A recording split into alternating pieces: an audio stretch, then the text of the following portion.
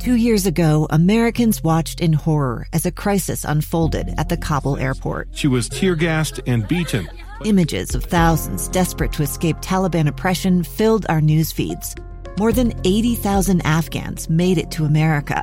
But the story didn't end there. It was very cold. There was no power, no heat. Who would help our newest neighbors? I'm Andrea Smartin. In Stranger Becomes Neighbor, you'll hear the stories of some remarkable refugees who left their homes and their dreams behind, only to start over from zero. Their only possession was 3 blankets. And you'll meet Americans who stepped up to help them. You want me to come when you deliver your baby. What can one person do in the face of an international disaster decades in the making? That's Stranger Becomes Neighbor. Find us at kslpodcast.com. Follow us on Apple Podcasts or anywhere else you listen. Inside Sources. So what is Russia's endgame in Ukraine, with troops seemingly bogged down, stuck, retreating, recalibrating, reframing, peace negotiations far from over, far from clear if they're meaningful or just theater? What's next for Vladimir Putin? What happens next for Ukraine? Brad Garrett is crime and terrorist analyst for ABC News and joins us now to break down some of the endgame possibility in Putin's war on Ukraine. Brad, thanks for joining us today. Good afternoon, Boyd. So as you look at this, analyze it in terms of the endgame possibilities, the first question I have for you, Brad, is this kind of classic Europe war of when you get to the peace table, basically whatever you have is what you get to keep until the next war? Well, sort of. I mean, that usually takes months to get to that point. I'm not convinced that anything's going to get resolved in these peace negotiations because I don't think Putin wants to get it resolved yet. And, you know, what's his end game? If you ask me to guess, his end game basically is that he may well not want to control all of Ukraine. He wants to control parts of Ukraine, like to the south, into the Black Sea, the cities like Odessa, Mariupol, those, control these other territories like Crimea that he's been controlling for several years, or portions of it, mainly to get natural resources, gas, oil, like I said, the strategic location of the south as far as putting the Russian military there, also being able to control import-exports into the Black Sea. So my guess is at some point he'll call that, but we'll see. You know, you can't really underestimate him, but it's also difficult to sort of really figure out what his end game is. He doesn't seem to be in any hurry. He's apparently, according to reporting, that he's lost several thousand troops. And his military, as you pointed out earlier, doesn't seem to be really hitting the ball in any significant way, and have moved, supposedly, to other locations within, maybe to the east in Ukraine. So could this continue on in what I would call a bloody stalemate? It's quite possible. I don't see a victory on either side or a sustainable peace agreement, because I don't think Putin will abide by a peace agreement, at least now. Yeah. And this whole thing about splitting Ukraine basically into a version of North and South Korea, I do think that's possible, but we'll just have to wait and see. The short answer is I don't think this is going to be over soon, and has really got the sort of the earmarks of getting much bloodier. Yeah. And just to your point there, Brad, just to dig in a little bit on kind of that splitting up, if Vladimir Putin went the end game, kind of the Crimea, Luhansk, Donetsk, Odessa, Mariupol, those kind, and then you'd sort of have this Western Ukraine that really would sort of end up needing a whole lot of NATO help in order to just kind of survive, because all of those rich resources would be in Russia's control.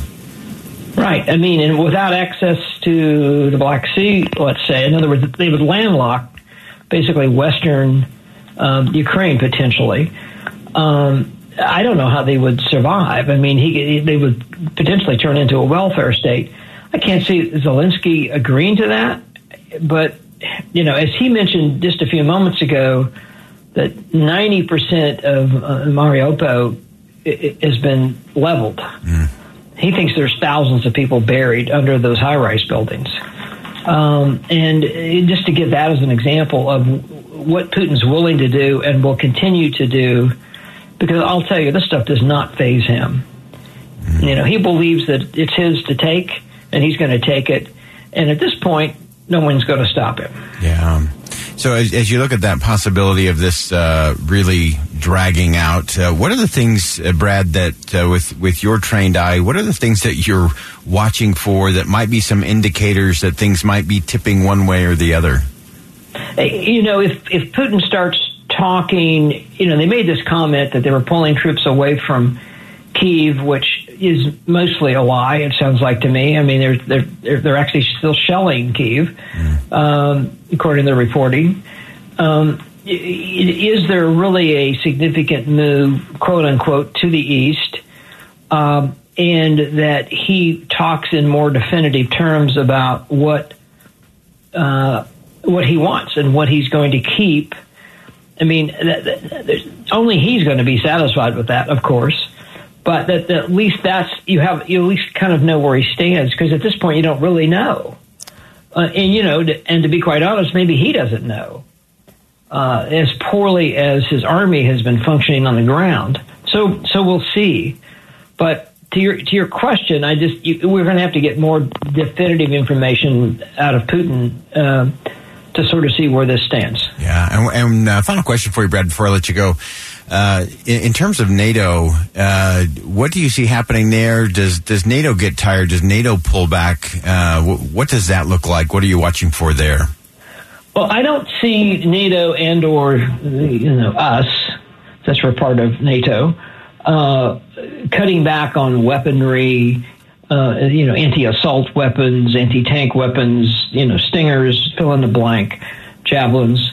I still see us providing a lot of that kind of stuff to the Ukrainian army. And I don't know, what will be interesting to see if there's any private reinforcements, not U.S. military type of, Putin apparently, there's this is a different conversation for you and I to have because we don't have time, but basically there is a private army that Putin has that's called the Wagner Group, which is a bunch of mercenaries that run all over Africa, controlling countries over there for Putin. Apparently they're sending a bunch of them to Ukraine that will do untold things beyond maybe even what the military would do. So, stand by for that, because that could be another big slaughter. Yeah. And then just real quick, I'm going to sneak in one more because I can. Okay.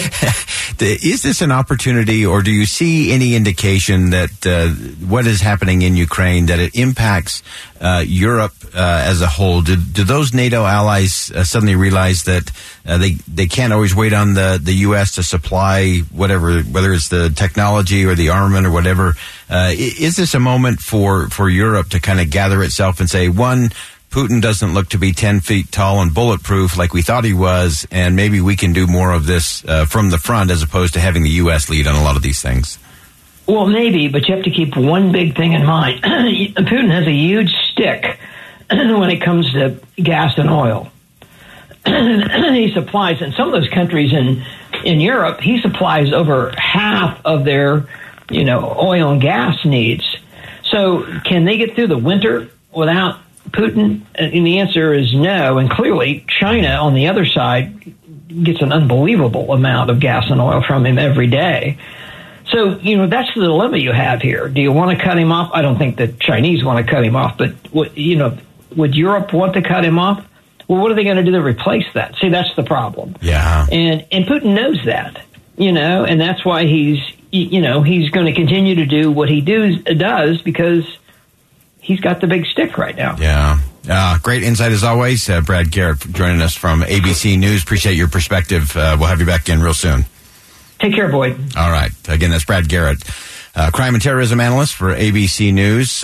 Important stuff as you look at possibilities, possible end games for what's happening in Ukraine. None of them look really good or really fast.